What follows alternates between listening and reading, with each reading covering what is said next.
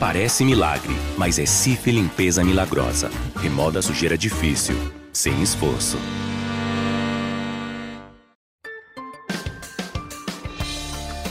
Olá, eu sou Nayara Fernandes e esse é o Resumão do G1 Eleições. Hoje é sexta-feira, 28 de outubro.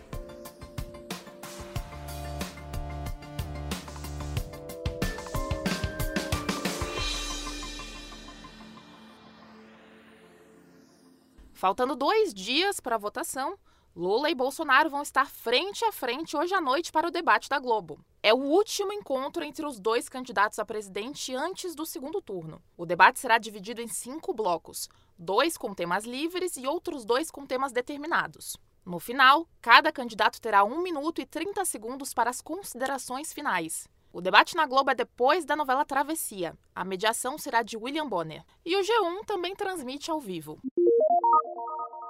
Mais de 300 cidades vão ter passe livre no transporte público no segundo turno. O levantamento foi feito pelo IDEC, o Instituto Brasileiro de Defesa do Consumidor. Todas as capitais vão oferecer transporte público total ou parcialmente de graça no próximo domingo, dia 30.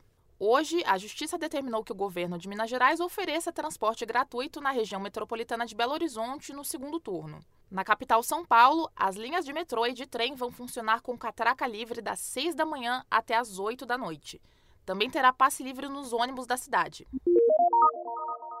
O ministro da Justiça, Anderson Torres, disse hoje que as forças de segurança vão focar no combate à boca de urna e à compra de votos no segundo turno. 10.000 agentes da Polícia Federal e da Polícia Rodoviária Federal vão estar trabalhando nesse fim de semana para coibir crimes eleitorais na véspera e também no domingo, dia da eleição. A Justiça Eleitoral de Santa Catarina determinou uma multa de R$100 mil caso o Parque Beto Carreiro faça propaganda eleitoral nas redes. Nesta semana, o parque ofereceu desconto para quem fosse ao local vestido de vermelho e ficasse por lá durante todo o horário da votação do segundo turno. Depois da repercussão, o post foi apagado das redes. A Justiça considerou que houve tentativa de afastar o eleitor das votações, incentivando a abstenção nas urnas. O PROCON de Santa Catarina também notificou o Beto Carreiro por propaganda enganosa.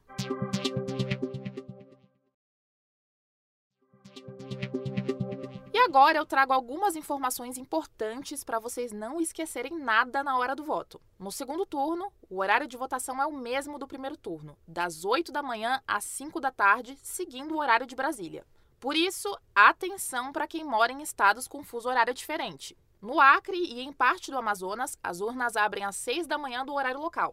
Em outra parte do Amazonas e nos estados do Mato Grosso, Mato Grosso do Sul, Rondônia e Roraima, a votação começa às 7 da manhã. Em Fernando de Noronha, é às 9 horas da manhã.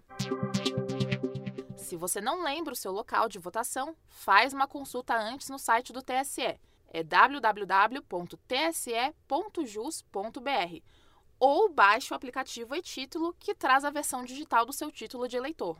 E se você já fez a biometria para votar, dá uma conferida porque deve ter uma foto sua no e-Título. Com a foto, você consegue usar o e-Título como documento na hora do voto, mas sem problema se você não tiver foto ou não tiver o aplicativo no celular. Dá para votar com um documento com foto de papel mesmo, como RG, carteira de motorista, carteira de trabalho ou passaporte.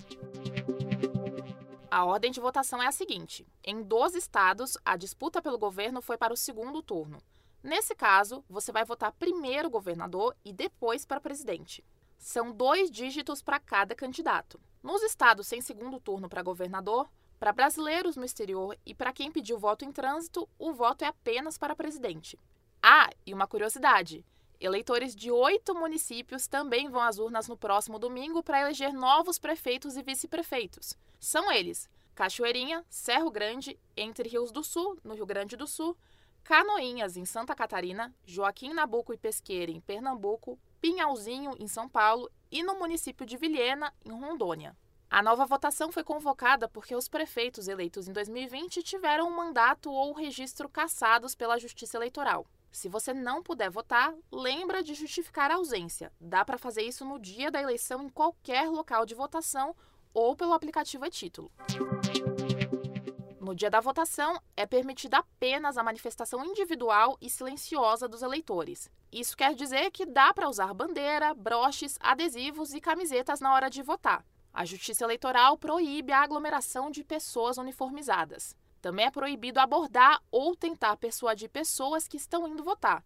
E também não pode entregar a elas brindes ou camisetas. Isso é crime de boca de urna. Se você quiser ir votar de bermuda e chinelo, não tem problema. Só não dá para ir votar usando trajes de banho.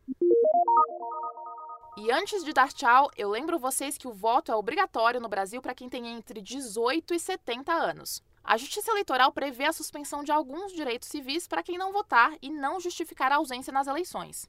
Se você não votou no primeiro turno, pode e deve votar agora no segundo turno.